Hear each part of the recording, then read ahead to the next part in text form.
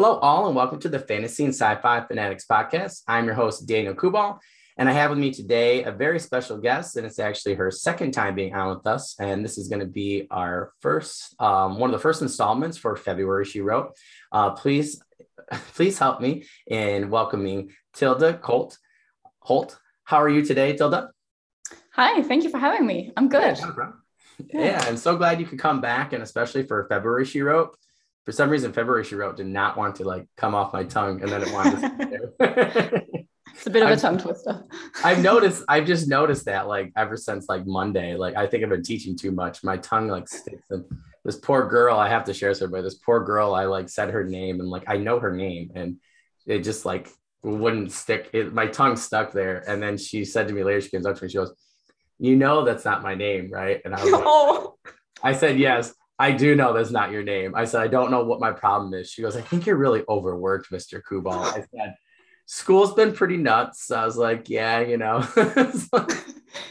of some holidays. Oh my gosh, I'm so excited for the holidays. I have your book and I got two other people's, and I'm just that's all I'm gonna do besides holding my new nephew and stuff like that. So it's gonna be a very nice, calming, and enjoyable, holiday. Just hanging with much family. Deserved. Yeah. Yeah. Well, like I was saying to you before we started recording, I was looking at some of your past interviews, and I got to thank you. I just looked up your name and I found 3 new people who I've not, seen before in terms of their podcast and YouTube channels. So, oh, cool. Yeah, and I definitely need it because I have a 45-minute drive to work there and then back. So sometimes I'm running out of, seems weird running out of content, but sometimes I am. So yeah, it was really cool. You had some really good ones, I have to say. So I'm definitely going to be trying to put some of those links into the description for you. So those of you guys in the audience, I'll put those for you in all the descriptions. You can actually take a look at some of Tilda's other interviews, which were really, really good. That first question, what is your first step in your outlining process? I told you, I love the sticky notes that you had. Yeah. So cool. About the sticky notes, right? Yeah, so actually what I usually do when I start something new, I do all of my research first. And once I have complete idea of what my world is, then everything stems from that. And then I start taking out my sticky notes. And on one of these, I'll usually write one chapter, just the character, the point of view character, and what needs to happen in that chapter. And I tend to have a different color for different characters if I have different point of view characters. And I'll write out all of the ideas for scenes that I have, and I'll slap them up on a wall, and I'll start moving them around until I start to make a bit of an outline and get an idea of how I want my story to start and progress.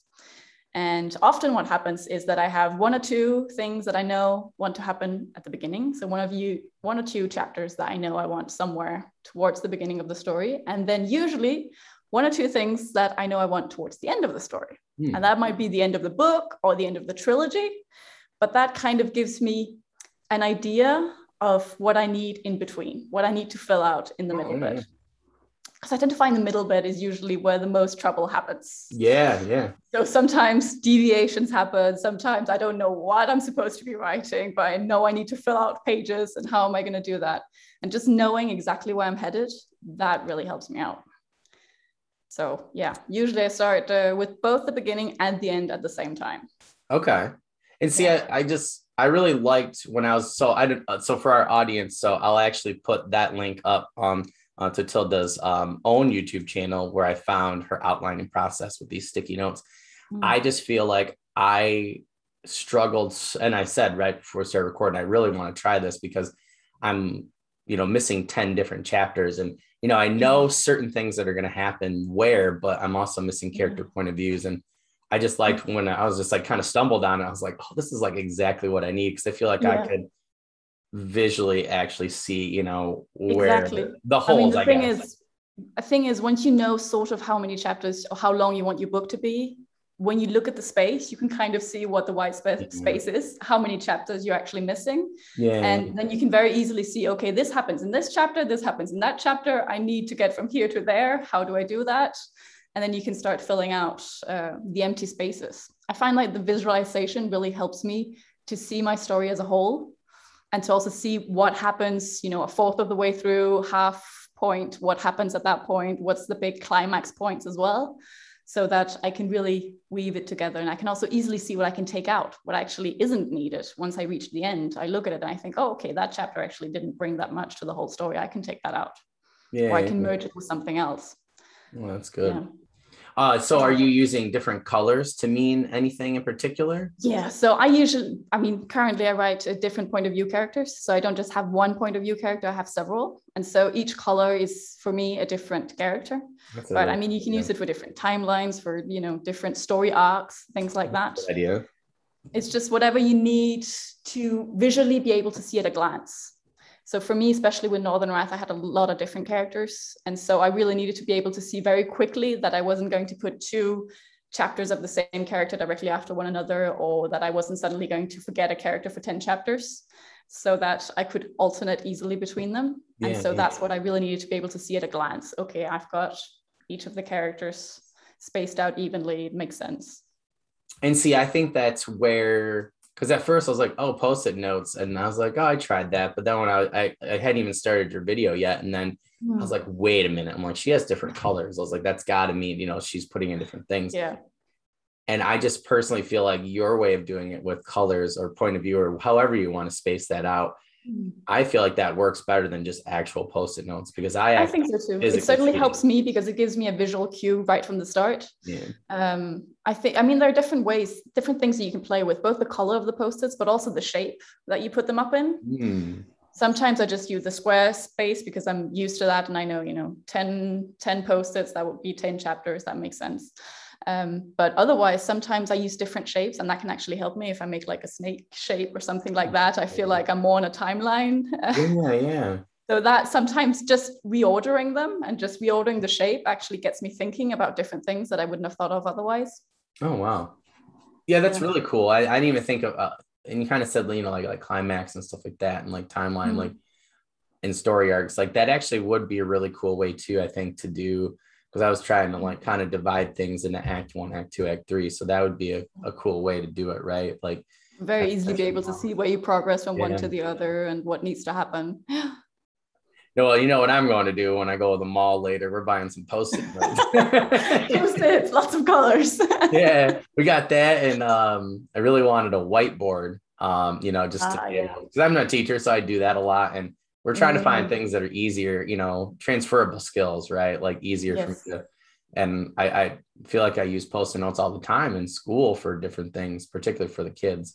So I think that's just like an easy transition. So I feel like that way as well. I use them a lot for revision at school, at university as well. So it kind of came as an easy choice. Yeah. That's a really good idea. Yeah. I'm gonna help you monetize that for like a study aid for kids in college.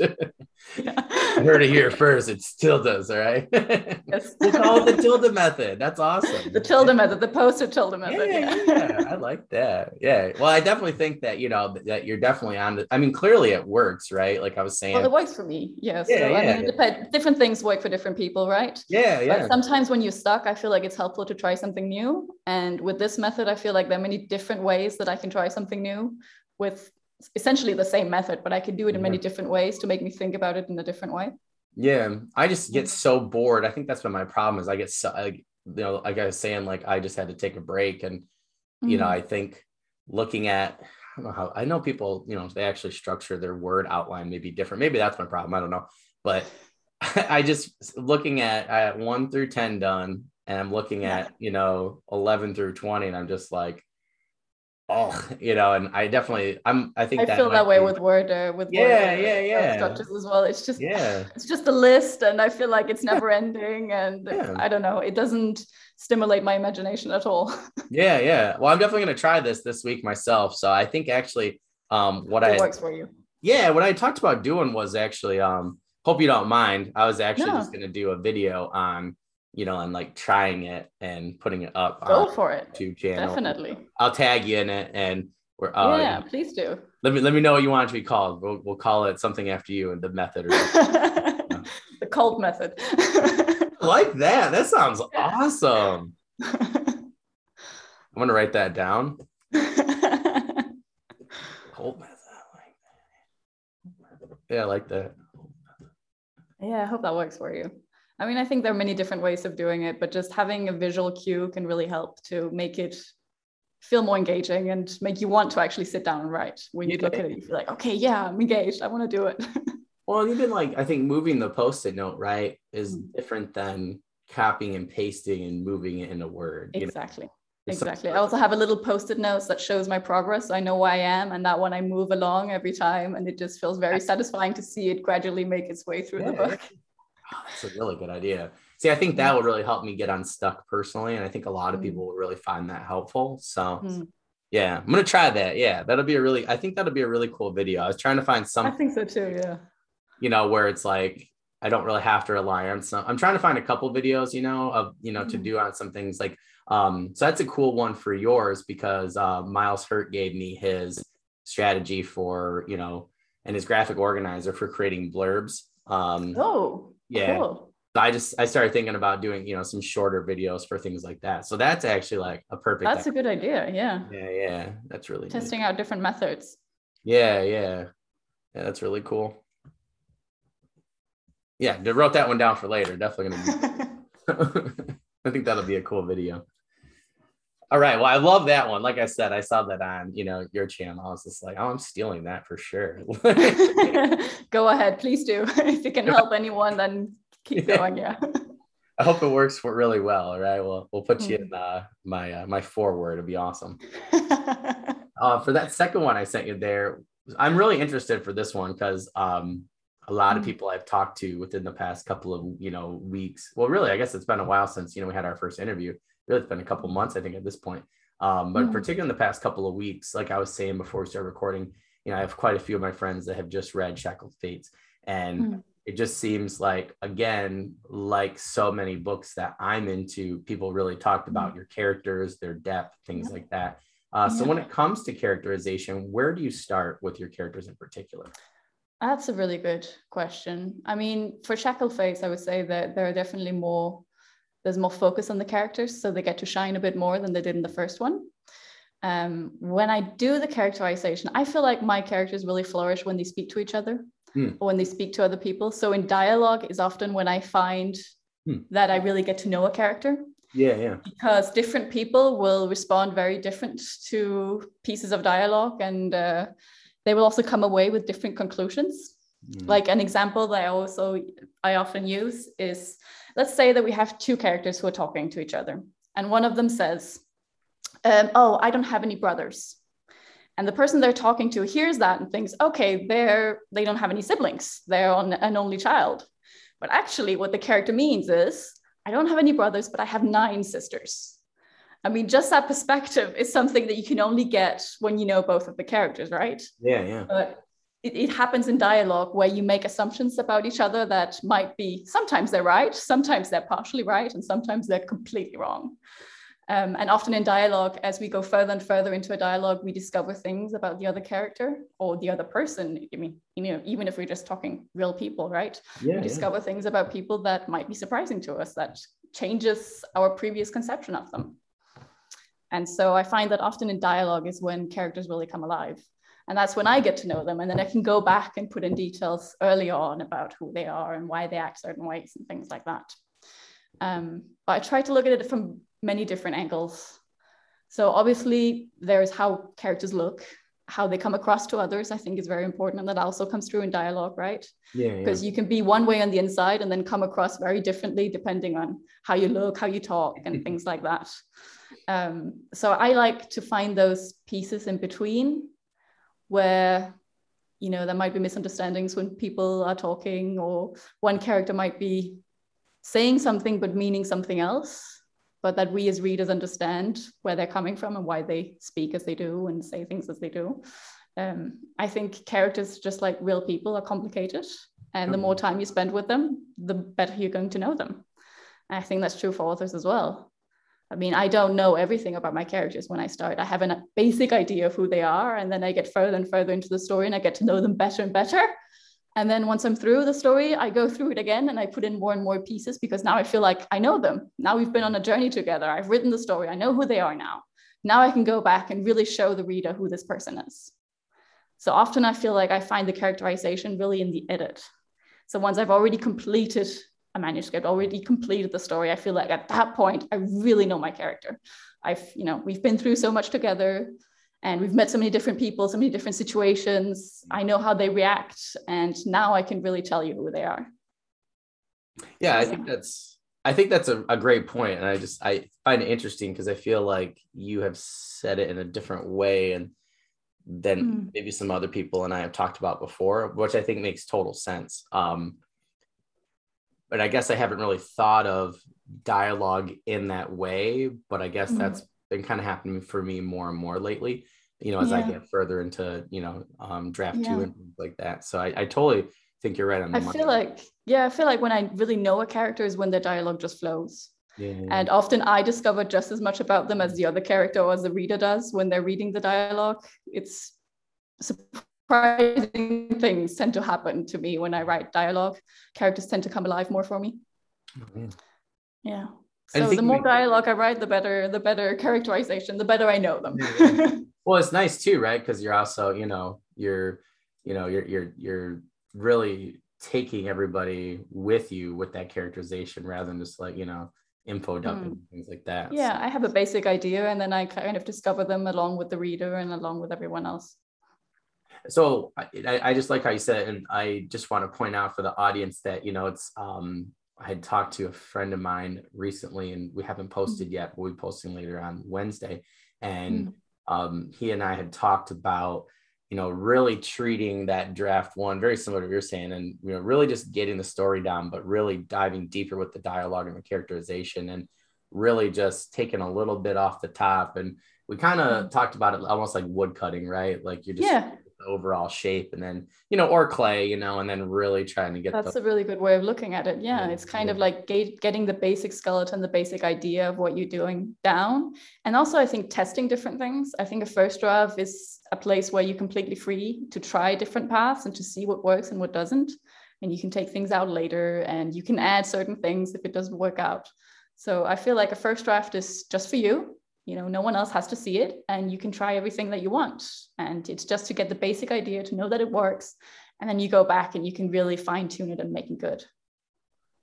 It's funny that you say that you brought up dialogue as your answer, because like I said before we got started, that's why I'm like so stuck right now. Because as I was learning more who that one character is, so for the audience, I have this stupid police officer character who I needed, and not that he's stupid, he's really smart, but he decided to not be a police officer anymore. He decided that he wants to be a thief taker because that's just cooler in this world building setting and stuff. So now I have to like rewrite like his entire character. But I do think this happened to me in Northern Wrath as well, halfway through. Oh, cool. But yeah, one of my main characters, Hilda, everything was doing well. I had a really, cool path prepared for her, really cool storyline, everything. I was so excited about it. And then halfway through, she decides to ignore all of my advice and do the exact opposite.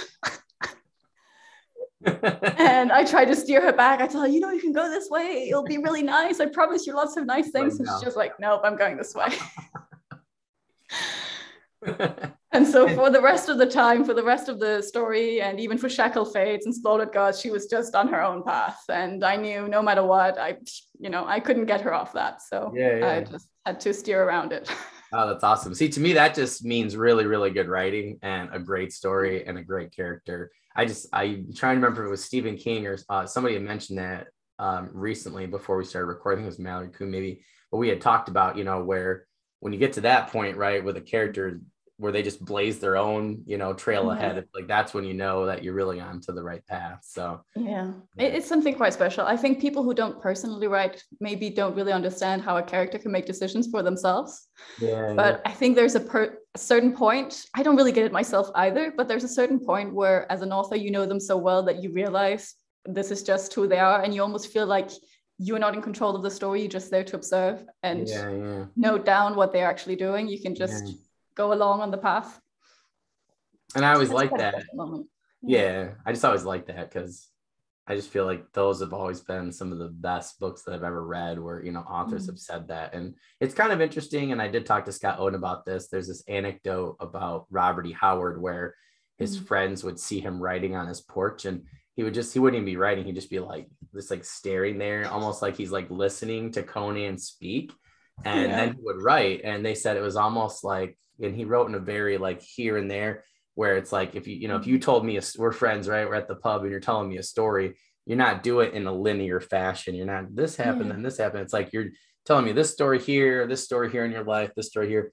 And they said it was very like that when he was writing. So I always love that, where people say that about characters. That just makes me really excited to read your books, that, that she's one of those characters. It's like, I'm doing this. You just, I'm doing this. No, you can't control me. No, I'm not listening. Keep going. So cool.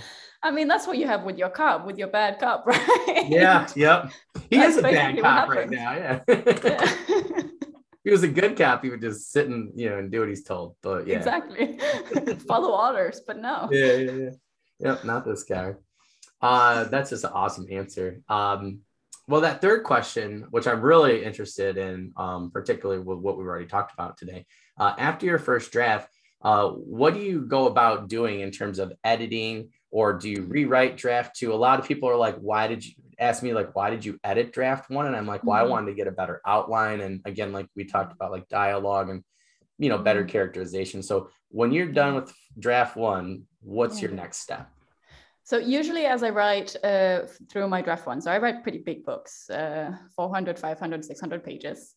So I reach a certain point and I realize, there are things I need to fix in this draft as I get further and further in. Sometimes if I'm really, really stuck and I don't know what I'm going to do next, I go back and I already start my second draft at that point. I start to edit things. But usually if I don't do that, I just make notes. So I make notes of, in chapter 13, I want this and that to happen differently. And so by the time I actually finish my first draft, I have a whole list of things that I want to change. Oh, okay. So the first thing I do is I read it fresh and I specifically go in to change those things. But I read everything from beginning to end, so I know what I have. And then usually I have a list of words that I try to limit because, when I write, I tend to use the same kind of words over and over. Yeah. And so I start to highlight those and I start to get rid of those and kind of, sharpen up the prose and add things. And so usually when I go through that one time afterwards, when I'm just trying to fix the things that I know I need to fix, I end up with a new list. And so I can go back and do that again. And I try to, each time I go through, to focus on one or two things, but not too many, because I've realized that when I focus on too many things at once, it works for the first 5 chapters, but then I get bored and then I start skipping things that I think are less important. So I really need to focus on just a few things at a time. And then I go through the same 100 pages a few times to get through the entire list and do everything. So I feel like each time I go through, I have a different list of things that I'm looking for. Yeah. So the first time I go through, it will be certain parts that I need to rewrite, or certain parts of chapters, certain chapters that need to be taken out and merged with other chapters. So the big stuff, right? Yeah, or characters that need to be merged or taken out, things like that. And then I go through and I start to tighten up the prose. I start to put in more details. So those are still big things, but not quite on the word by word basis. And then as I go deeper and deeper in, I start to actually focus on each sentence, on the words, on how I say things. So I feel like there are different layers to it. Yeah. And then obviously, depending on how good my first draft is, there are going to be many, or there can be less drafts. Funny you said it, because Chloe and I last night were talking about that, Quinn, and we were like, yeah, one of these days we'll get better at, like actually doing these drafts. And so I was teasing her because like Michael R. Fletcher and them on their podcast for Wizards, Words and Words. And or maybe it was on Twitter or something. He was like, every time I feel like this is like brand new. and then someone on there had shared that Stephen King said the same thing. And we were like, if the king himself, must be good. Yeah, must be right. Every time he's like, every time I feel like I don't know what I'm doing, we're like, what? But it just made us feel better knowing that, even if but I said, well, I think it's different though, because a lot of people who I've talked to recently, like Michael Webb, who I have coming before this episode, he's gonna be, I think, our 25th. He was saying, like for him, he just finished book 2 and it was just so much easier than book 1. And I feel like a lot of people have said that. And then book 3, he's about I feel like that's true. Yeah. Do you find that's true? Like book 3's better? I mean, so far for me, I would say that's true. My first book definitely went through a lot more drafts than book 2 did, like a lot, but also it was way too big and needed lots of other work as well. But yeah, I feel like book 3 is the one that has had the least drafts before I felt satisfied. So there is far. Yeah, but then you say that, and so I finished the first trilogy, and now I'm on to a new series. Oh, cool. And I find that I finished the first book. I'm currently on the second one, and I find the first book again needed a lot of work. So I feel like I'm not quite back all the way to my debut, but it's still a first book in a series, and it still needs more work. It's so funny. Okay, so you have this other series, okay, and you have book 1 done for that? I have book 1 done for that, yeah. Oh wow. So okay, so I'm gonna kind of change the question here then for this next one. So we're gonna take out number 4 because I was trying to find somebody who's in this same spot as you. So would you say that, you felt like it was very similar maybe to writing book 1 and book 2? For Northern Rats. Yeah. Or would you say, a lot of people I've talked to who have been through that the last 6 or 7 months have said to me that when it was like, is this going to be in the same world, or is this going to be a new world? Completely. Okay. Even better. So does it feel like you are starting totally over again, or was it a little easier, or? It was definitely a little easier because there's certain parts of the process that I know and that I'm more familiar with. Just the fact of actually, what does it mean to finish a manuscript and when is it finished? Even things like that, when you write your first one, you don't really know until someone else tells you, okay, it's good now. Okay, so that's the point that it needs to get to. Okay. Well, and you have your first trilogy done too, which is yeah. So I feel like it's definitely easier, but book 3 in the first trilogy was easier to write than book 1 in the new series. Interesting. Because I feel like book 1 is always, at least so far for me, is the point where I'm discovering the characters, I'm exploring the world. I have a lot of explaining to do to the reader to bring the reader on this journey. And so I feel like there are a lot of big issues that aren't necessarily there in a book 2 or 3 because it's already been set up.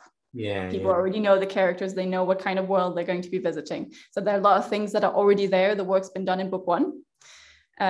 But since this is a whole new world, I need to do all of that setup from the beginning, right? So I feel like there are some similarities. So it's definitely not as easy as a book 3 in a trilogy. That's easy, but but it does have some of the same challenges as the first book 1. But I definitely feel like I've gotten better at writing as well. So that also helps. Yeah. I mean, the more you write, ideally, you should be better. Ideally. Yeah. At least you should feel like you're getting better. I feel like that would be a nice feeling to have. Then, people are going to judge it how they're going to judge it. But I just think that's so interesting. First of all, I didn't know that. So congratulations. That's really cool. I'm really, really excited about that.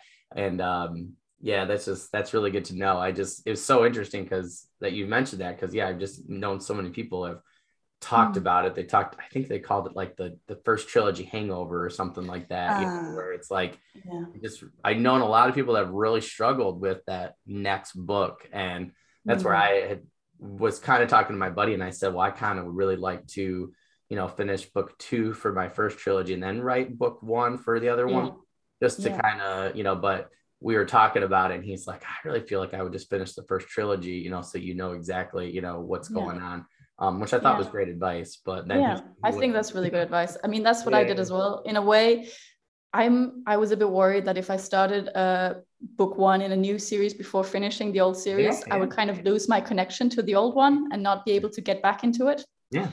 And that it might feel differently to a reader because I too would be slightly removed from it. No, Yeah. And so, I mean, when I was writing the Viking series, so the first trilogy, it was a story that I knew I just wanted to finish. I wanted to get it out there. I wanted to get it out of my system. So I just continued to write everything even before any of it sold to a publisher. So I didn't know that it was actually going to get published until I was pretty much done with book 3, which gave me an advantage because then I had everything. I had the whole story. So I was able to work on it as a whole entity instead of one book and one book and one book. I could see, okay, well, I don't need this for book 3. And so that was a bit of an advantage. But I feel like for me, it was a very good journey to be able to finish the whole thing and the whole story.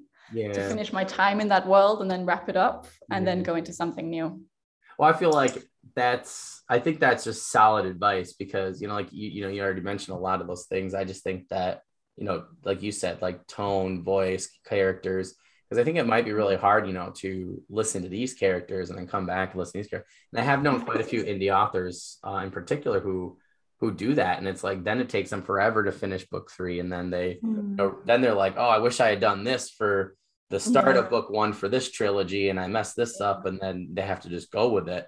So I just seems to me from talking to people, you should just finish a trilogy. I really admire people who can do it, but I don't think it's for me. I think I quite need to finish at least a big portion of the story before I can move on to something new that I know at least, okay, there's going to be a huge time jump here, so I can leave it now and I can come back and it'll be okay. Yeah. To have a story reason or something like that, that's going to make it okay if it feels a bit different. Yeah. No, I think that's great advice. Yeah, I think it's maybe really hard hopping around. I'm more of a linear person. I like to be point A to point B to point C. So I'm not flexible. I like stories like that. So it's because I usually, like for yours, for instance, like I will read, Northern Wrath, and then I'd go to Shackled Fates, so it's like, that's like, I've been trying to read books in different genres and things like that at the same time. And I'm going to stop. Like, that's why I'm just going to finish these 3 and then move on to yours. And then just kind of go from there, because I haven't read as much this year. And I think it's because I haven't been able to get involved with characters. So I think as a reader, if I can't do it, I'm not going to be able to do it as a writer, I need the investment in order to keep going with the series. Otherwise I feel disconnected and I'm like, why am I going to go back to book 2? Might as well pick something else. Then it might be difficult, especially as a writer, to actually stop and having to go back 5 years later and finish the whole thing. So I was like, not even gonna try it. So you actually make a really good point for our next one, so number 5. So what do you do to keep track of your world building when outlining for book 3, for instance? So did you have a journal? Did you have specific notes? Like, how did you keep track of everything for your world building? I wish I had made a better system. That's everybody's answer. I wish I'd thought about it before I started. No, it's a good question. I feel like story-wise, since I use the post-its, even when I'm writing book 1, I can start to already work a bit on book 2 and 3. So I can have post-its that's all the way over in book 3. So I know I'm going to move my way over here. Yeah, that's a really good idea. So that at least helps me somewhat, right? But otherwise, I tend to just do an intense research trip before I start writing, so that I really just know my world down into the tiny, tiny details. And then I write my thing. Sometimes I reference different books. So I usually rely a lot on history books and things like that, because I write historical fantasy. So at the moment, I'm very focused on one historical genre and I write fantasy in that genre. So I have a lot of references that I can use and I can pull from. And usually I'm quite good at remembering, I read something about that. I know it was a PDF file I had somewhere and it was called something like that. The page looked like this. I think it was on page 13 and I'll go and have a look. But otherwise, it can get a bit frustrating. So, but then I do a bunch of research, write my first draft, and then I go back through, and that's when I start to see all of the flaws. I start to see, things are not matching up, because it's written over a longer period that it's going to take me to read it, right? So I'm going to read my second draft and do my second draft a lot faster, hopefully, than doing my first draft. And so I'm going to start to see inconsistencies between different chapters where maybe I've described things that look different. And I will start then to make a list of things. One thing I really struggle with, I think this falls into world building as well, is character names. Oh, yeah. And character titles, how they refer to each other and things like that. I have a really bad habit where about halfway through my manuscripts, my characters change names and I don't even realize, and I continue on as if nothing had happened. And the names are just similar enough that when I read through, I think, who is this new character? And I go for about two chapters and I realize, it's the same person. In my mind, I just changed their name. Okay. And so usually in my second draft, I have a lot of that kind of thing I need to comb through and change up. So what I'm doing now is I'm trying to keep, at the very least for the characters, try to keep a character list. So all of the names that I mentioned, who are they? How have they met the people that they've met? And that I can reference that and make sure I make sure I get the right names. So hopefully, if it works out, the draft that I'm currently working on, it shouldn't have that problem anymore. Yeah, So we'll see. It's just funny to hear people like different things. Like I feel like I've been trying to take notes like as I go, and then I highlighted certain things in draft one on paper where I'm like, okay, like this is a term. I have to make sure I keep the term the same. This thing, I had to make sure I keep that highlighted the same. I felt like that really helped, but it was very time consuming. Yeah. And my friend was like, why didn't you just start a journal or something? Yeah. I'm like, I don't know. Yeah. I dealt with this for Northern Wrath as well. So that's set in the, Norse mythology and Vikings and everything. And so there are a lot of terminology from Old Norse. Yeah. And the spelling, I did the same thing I did with the names. So I went with like 3-4 different spellings for each of the things, depending on what mood I was in the day I was writing. Yeah. And really, I think as soon as I finished the first one, I thought I should just, every time there's a new term, I should just open up a document. I should put in the term and I should put them in alphabetical order. So I know I can find it straight away. And I know how I've spelled it. Yeah. But I didn't do that. When you're going, because you don't want to. Yeah, and then you kind of forget and you think, oh, it's fine. I'll remember when I get home, and you don't remember, and just you forget one or two, and eventually it's just. I've tried, it doesn't work, so I deal with that in the draft. I deal with all the things that I've sort of changed up in my mind in the draft. Yeah. It's like we gotta be like Robert Jordan and have like 3 assistants that keep track. Yeah, exactly. Said to my friend, one of these days it's going to be me, like I'll just hire 3 people to do it for me. And what is this thing? Please tell me. What was it again? I've stumbled across this word. I don't remember. What was that supposed to be? Well, I think that's a really great advice, and just, a great perspective on, just trying. It is difficult though, right? And it is. I think, for the big things, the things that are really important. So the most important things I try to keep in a document. I try to make a document before I start writing where I detail them out so I can reference that at a later point. But for the smaller things, I end up doing it in the second draft, because when I write, I just need to get the story out there, and then I can polish it and do it well afterwards. Yeah. That's what I always say to my friend. He's like, what are you going to do now? I said, that's future Dan's problem. Like that's exactly. That's a good way of putting it. Yeah. You're probably going to hate me, but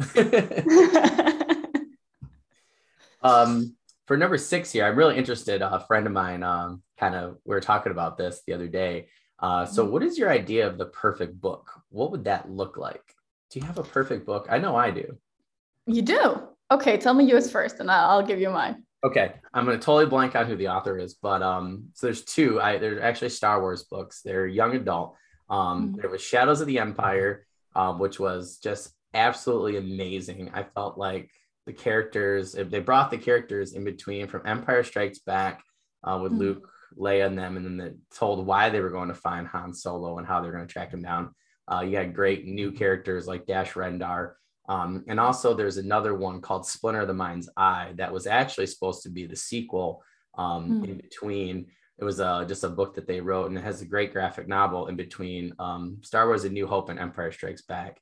And then they changed a bunch of those things for Empire Strikes Back. But like both of them were just written by amazing authors. And those are probably the only 2 books besides The Hobbit and a couple others that I've just reread over and over and over again. I'm probably about to do again this spring. It's probably be like my 20th time for both. They're just, wow. You can't find anything wrong with them. And, it's just, they have really great themes. It really brought like George Lucas's world, it really expanded them, and then not in a very big novel. They both were. I, Jedi was another one. I've read that over and over again. It was just one of those books where I think I probably read it in about a day and a half. If I didn't have to go to school, I would have read it, like within, 12 hours. Picked it up. But yeah. There's some that I go back and I'm like, is there anything wrong with this? And I can't. It's like The Princess Bride. Oh, that's nice. Movie, yeah.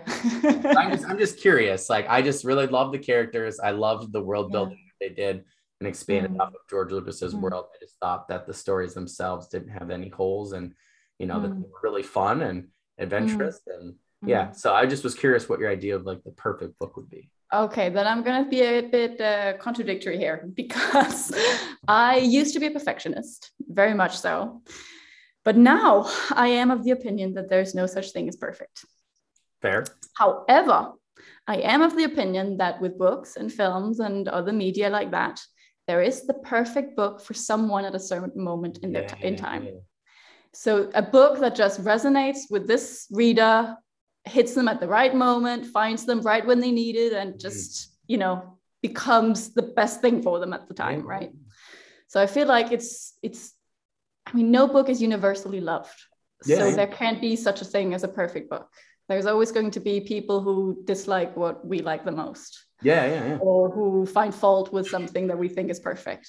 And so I think it's really the perfect book exists, but just for a few select readers. Yeah. And at that time, I like how you mentioned that. At that time, I think a lot of the time a book resonates really well with me at a certain moment in time because I'm going through things that are expressed in the book, or it just makes me feel, it just hits at the right moment. Yeah.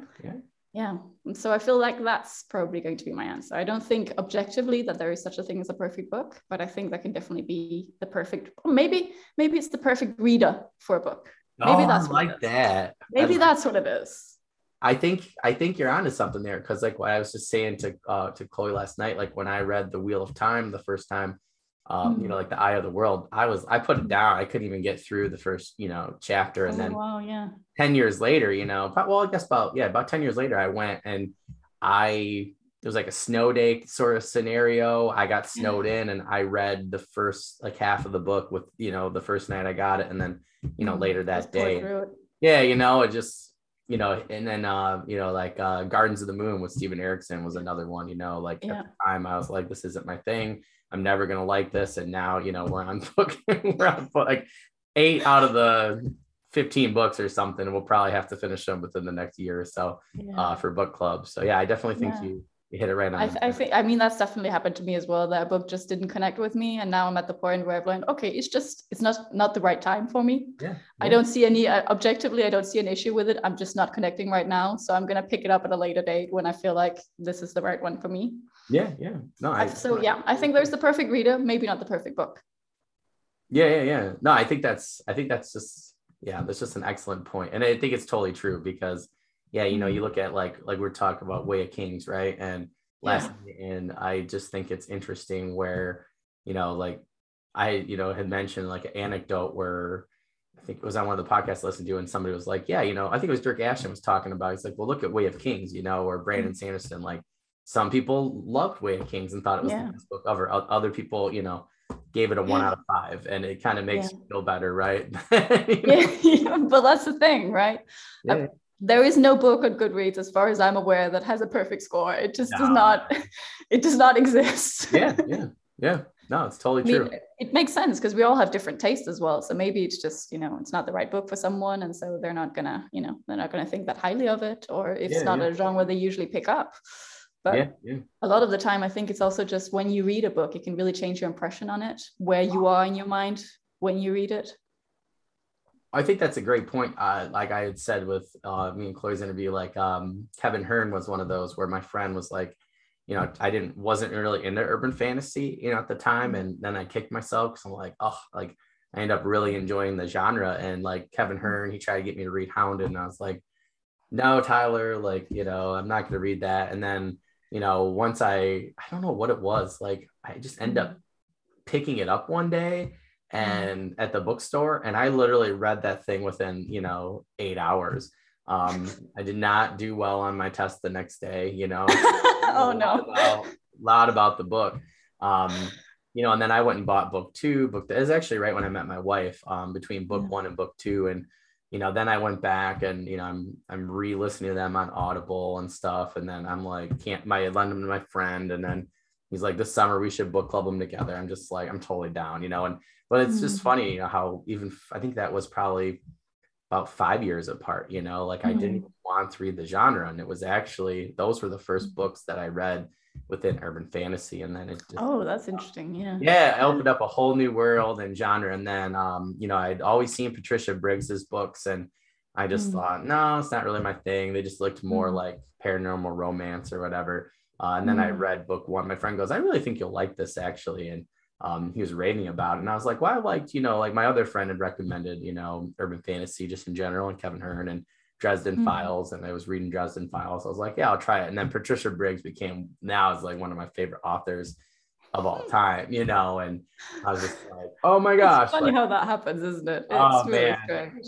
I read like the first, like she had like probably 16 or 17 books out for the Mercy Thompson universe, and like Alpha and Omega. I think book 1 and 3 just came out, and I probably tore through them all within maybe 4.5 months. And I was really slammed too. I was in my second master's program, so to read that many books was like, I was just like tearing through them. So I definitely agree with you. I definitely think it really just depends on time and place and the reader themselves. So yeah, I think so. I mean, I have certain books that I'm waiting on reading. I know I'll probably really enjoy them when I get to them, but it's just not the right time. Yeah. So for now, they're just on hold, and I'm going to get back to them when I'm in the right mind space and I can actually enjoy it full out. Yeah. No, definitely doing that. So for this next one, so I'm so glad that you said, that you're working, on a new trilogy. What are your main writing or career goals for your books themselves? Like what's like, if you look back, 30 years from now for your career, like what would you consider success, I guess? Like what's your goal for, your books? I mean, I think I have many different goals, right? I have the more realistic ones and I have the completely wild ones. It's been a wild one. I want to I mean, I want what everyone wants, right? I want it to be huge. I want, I'll take a TV into show, films or TV or whatever. I'll take a TV show on, on your trilogy. That's fine. Yeah, I'll take all of that, but Netflix. if I'm being completely realistic, what I really want is just, I want them to continue to find the right readers. I want them to continue to spread in reader circles. I want people to recommend them to their friends because they enjoy them, to family members because they like them and they think they're going to enjoy them. So I want them to just live their own life in readers' hands and to continue to spread. And career-wise, I want to continue to be able to publish. So I want to be able to write a minimum of 1 book a year and be able to continue to publish that and be able to live off that. So that's really my realistic goal. I think it's realistic. I think that I can make that happen. Oh, I think so.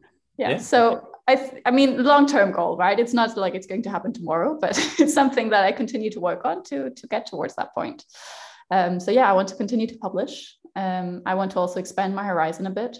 So the first trilogy, Vikings. Second one, not Vikings. But we're still in historical fantasy in the second one. So for my third one, I want to move a bit away from that and try something new. So I want to continue to expand a bit on my horizon, my writing horizon. Yeah. I'm like so excited I'm really excited for, Slaughtered Gods and just to run through all three, but I am really excited that, you're writing a new trilogy. So it's a duology, actually. I thought it was a trilogy, but it's a duology. So that's cooler. We don't see a lot of those. That's awesome. It kind of worked out that way. Yeah. There's a lot of them too, where I'm like, God, this is so good. And like, I talked about doing that with a friend of mine. Like we talked about co-writing one together. And he said, he's like, I really want to do this with somebody. He's like, there's just not enough of them. And I do think, that there are so many, particularly, in fantasy and science fiction or, and horror even, where it's like, they're so popular, and I just think it does allow you to, that's something we should probably add at some point, is the duology, like, just like to talk to people about those, because it is a whole different, set of expectations and stories you can tell. It's a different, format. And I think that's a great idea. That's awesome. That's even more exciting, actually, because nobody ever does that. And I mean, it's interesting because trilogy seems to kind of be the staple, right? It seems to be what fantasy readers are used to. We all know the trilogy, and so they're going to be 3. Okay, we understand that. Or it's going to be a huge series. They're going to be more than 3. Yeah. But then duologies, I feel like maybe they exist more in sci-fi. I feel like there are a lot of sci-fi stories that are duologies. Yeah. But they're also really, I feel like I see a lot of newer books that are duologies in fantasy as well. I feel like it's on the trend, and I don't know why, but I'm excited for it. Well, like I said, I just think it allows you to write the story a lot differently because, it's a different story arc. Yeah, it's a totally different story arc. And I know growing up, I guess it probably is more, in science fiction. But I just remember there were a lot of them, that I ended up really enjoying. And I just thought it was a shame that, people don't use that type of formatting anymore. I think it's coming back. Yeah, which would be cool. I think it's on the rise. Yeah. Man, that's really exciting. Yeah, I was just talking to a buddy of mine about that, where we were talking about, some of those early reads we have where they were duologies. And I just, I just think it's a different type of, story arc, like you said. And I think it'd be really cool to see. Yeah, it is different from the 3-point structure that you'd have typically in a trilogy as well. You'd have them within the book, and then you'd have it for the entire series. So you kind of have a 3-point structure. I mean, a duology, you can't really do that. So it's going to work a bit differently. Yeah, that's exciting.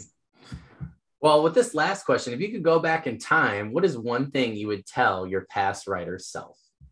Keep going. It's going to be okay. That's such good. I mean, we all reach those moments, right? Where we sit in a dark room and we wonder, is this even worth it? Why am I writing? Why am I spending so much energy on this? And so in those moments. Who are in that moment right now when they listen to this. It's going to be okay. Just keep going. Oh, that's really yeah, I think, especially on the road to get published, it can be a really long road. And I feel like I definitely felt like it was a long road.